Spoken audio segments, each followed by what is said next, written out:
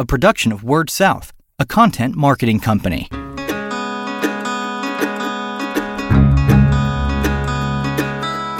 Story Connect, the podcast, helping communicators discover ideas to shape their stories and connect with their customers. And thank you for listening to Story Connect, the podcast. This is your host today, Stephen Smith, and we are very excited to be coming to you live from the TVPPA Customer Experience Conference in Franklin, Tennessee. I have as my guest here today, Mitch Kane. And Mitch, tell us a little bit about where you are, who you work with, and what your role is there. Thank you, Stephen. It's great to be here with you today. I have the opportunity to serve a rural co-op, Appalachian Electric Cooperative in Northeast Tennessee. Electric cooperative of about 48,000 members, and I work in member services and communications. Excellent. And Mitch was on a panel yesterday talking about the fiber word, getting into talking about electric cooperatives, getting into the fiber business, into the broadband business. And you have an important milestone coming up in about a couple of weeks, right? November the 18th will be our first live member for broadband, TV, and phone. That's exciting. And does that person know who they are yet? They don't. but there is this. They do. We've made out notifications out to our members in those particular areas and have been engaged with them. And so these are folks that have signed up. The service orders are going to be released starting November 18th. That's exciting. So Appalachian Electric Cooperative is a broadband provider. But let's go back in time a few years and talk about how we got here.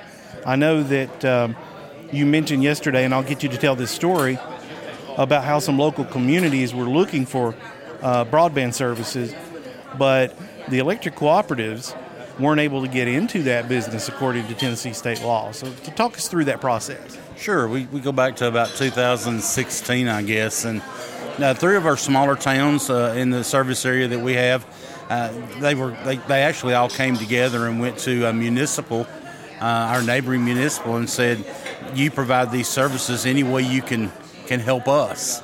And so that sparked a conversation between the municipal, the co-op, and those communities, and that's really where we started, the conversation.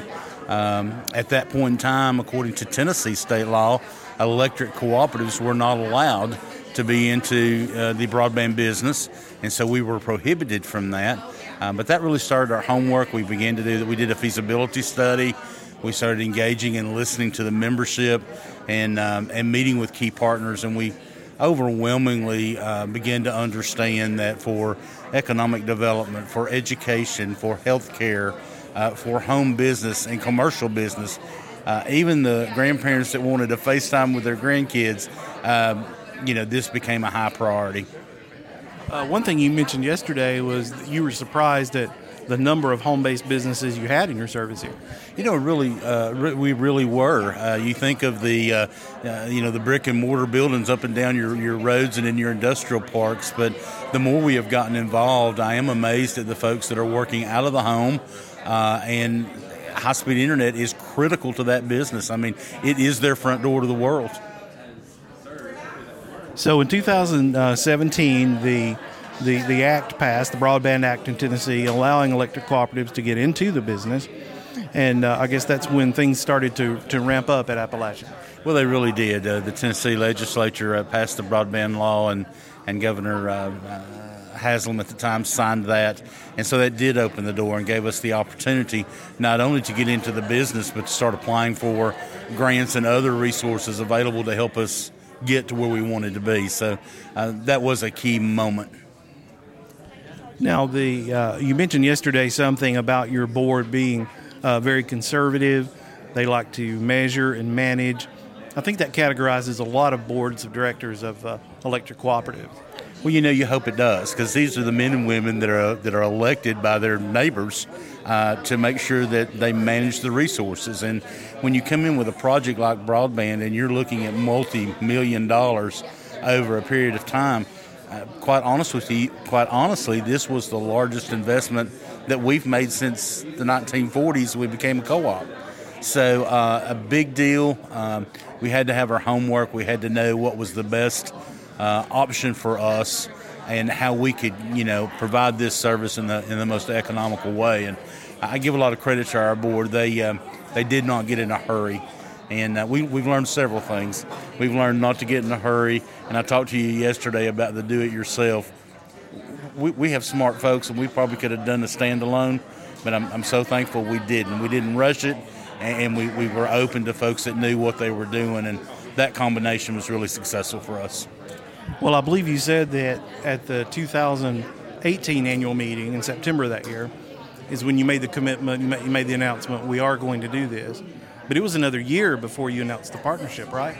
It really was. We felt strong enough that this was what we needed to do. So in 2018, we made the commitment, and we spent the next year working on, the financial package to that and how we wanted to go about. We were looking for a partner.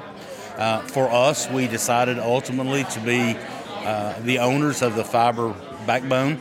So the cooperative itself owns the fiber, puts it on the pole, manages it, and drops the service to the home. And we went after a partner that would provide those retail services. So they meet us on the side of the home and go inside to provide those services. And that was a labor, and wanted to get in a position where we could get the fiber strung, we could get the partner and the equipment ready. And this past September, we were able to say, folks, it's here. You touch on something I'd like to spend a moment on. You said it's important for you to own the network. You're building the actual fiber itself as a backbone. There are reasons besides providing broadband service on a retail basis that an electric distributor needs that fiber. Talk a little bit about that. Well, sure. Even if you go back into 2015, 2016, and before, we were stringing fiber from substation to substation, and that gave us the ability to operate equipment to really manage the operations of the cooperative more accurately and help improve our reliability. So that's the number one goal. We're an electric utility. That's what we do, and so we leveraged that. But then we realized, this fiber optic cable has some spare room here, and so that's how this is a win-win. So you've alluded to the partnership a couple of times there. Let's go ahead and dive into that. You were talking about yesterday the importance of finding a partner that really understood that end of the business. And tell me about how you came to select that company, who you selected. Tell us a little bit about them.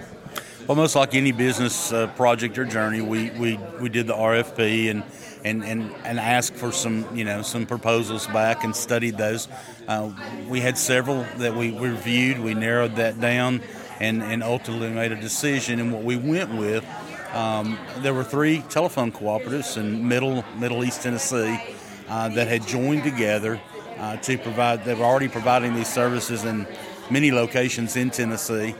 And they got us. They were a co-op. They had the same business model, the same philosophies.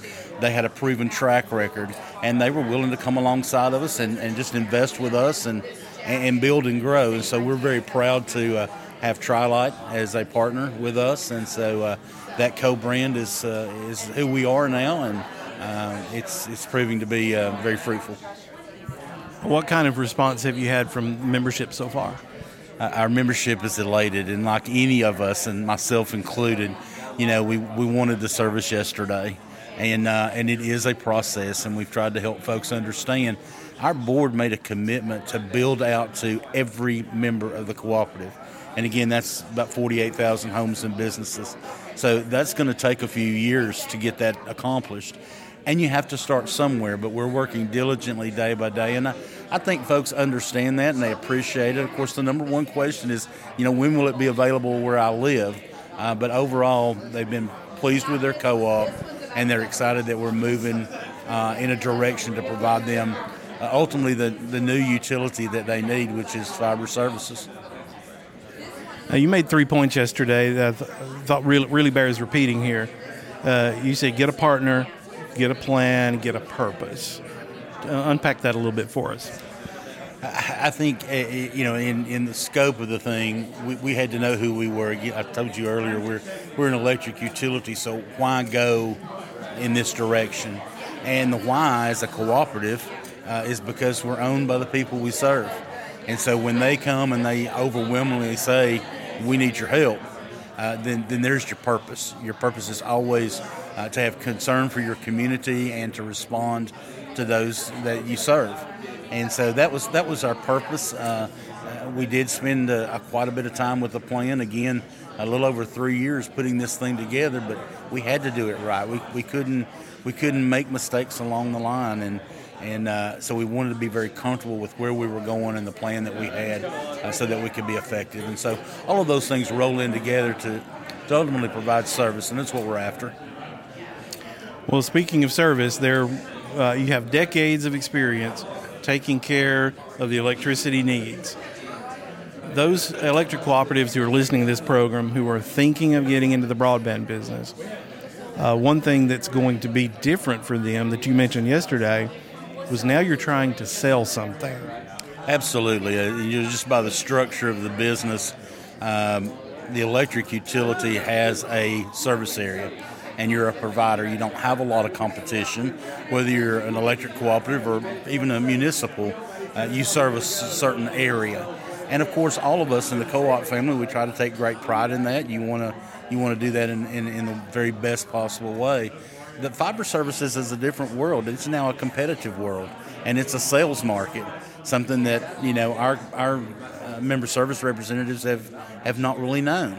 And although we have a partner who's going to be doing those retail services, it's a tremendous challenge to train your cooperative employees just with the basics so we can answer questions and so we can share the vision and so that we can help folks with the basics as we then learn how to transition that over in a warm fashion to somebody that's going to take an order, hook up a service, and provide a product. So someone is listening to this program and they've just completed their feasibility study, let's say. They find what they expected to find, a lot of demand. What are they going to learn between today and when they're about ready to turn on their first customer? It is a journey. I would say, pay attention to your feasibility study. It's going to tell you, what's expected out of you and what the need is in your community. You're going to go through the financial process probably more than once, and you're going to shake the numbers, and you're going to come to what your take rate needs to be and what your goals are, and that's something that you're going to build into the model and to the plan. There'll be opportunities. You'll have to decide where are you going to start, and are you going to use a model like Crowd Fiber that's available, or are you going to go a different route? And all of those are key questions as you begin to launch. But one of the things that I think is very critical to us and to anyone that's going through this is the ability now to look at the grant side. When you go to the state of Tennessee or to an ARC grant or something that's available to you, that really is a game changer, because they're looking at an underserved portion of your area that may not have been, at the high top because it's densely populated or because it's, at the edge of your system. And now all of a sudden you've got the immediate resources to tackle that community. So it's really helpful in the overall process and in the immediate rollout. So those are things you want to try to go after and be successful with.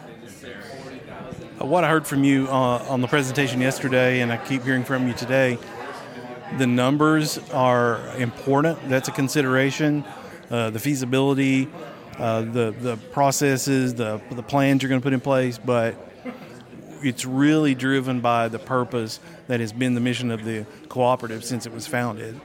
It really is. You've got those 7 business principles of a cooperative, and as we mentioned earlier, it's to have concern for that community and to do all that you can there in all services, economic development, community development, added value. And so all of those things are important. And for a venture like this, and there are different models. Some utilities will have a vote, and some utilities will have different ways to do this. For us, we knew that fiber had to stand on its own. we couldn't take retail electric rates and subsidize a new venture. So you have to plan for that and realize that you're running not only an electric utility, but a fiber utility, and those are independent of one another financially, and yet they consume and are the product that you provide to your community. And so that's been a challenge, but it's also been a great joy to be able to come alongside and know you're doing that. Mitch, you sound excited to be getting into something new. Well, we are excited. I think I told you yesterday. It's you're in awe of it, and then nothing happens for a couple of months, and then all of a sudden everything happens in a 2-week span, and so it's got its ups and downs. But to be able to go live here in a couple of weeks, I think we're all ready, and that's a community, that's a co-op, and we're anxious to get up there. And we're in a testing phase, so we've got a couple of services that are being tested. Our offices went live last week, so we're testing, and we're learning how to use that as well. So it's a good day for AEC. That's exciting. Well, my guest has been Mitch Kane with Appalachian Electric Cooperative. Thanks so much for sharing with us, Mitch. Thank you for this opportunity, and I wish everybody success. Great. And again, this is your host, Stephen Smith. You are listening to Story Connect, the podcast, coming to you live from the TVPPA Customer Experience Conference in Franklin, Tennessee. And until we meet again, keep telling your story. You've been listening to Story Connect, the podcast, a production of Word South, a content marketing company.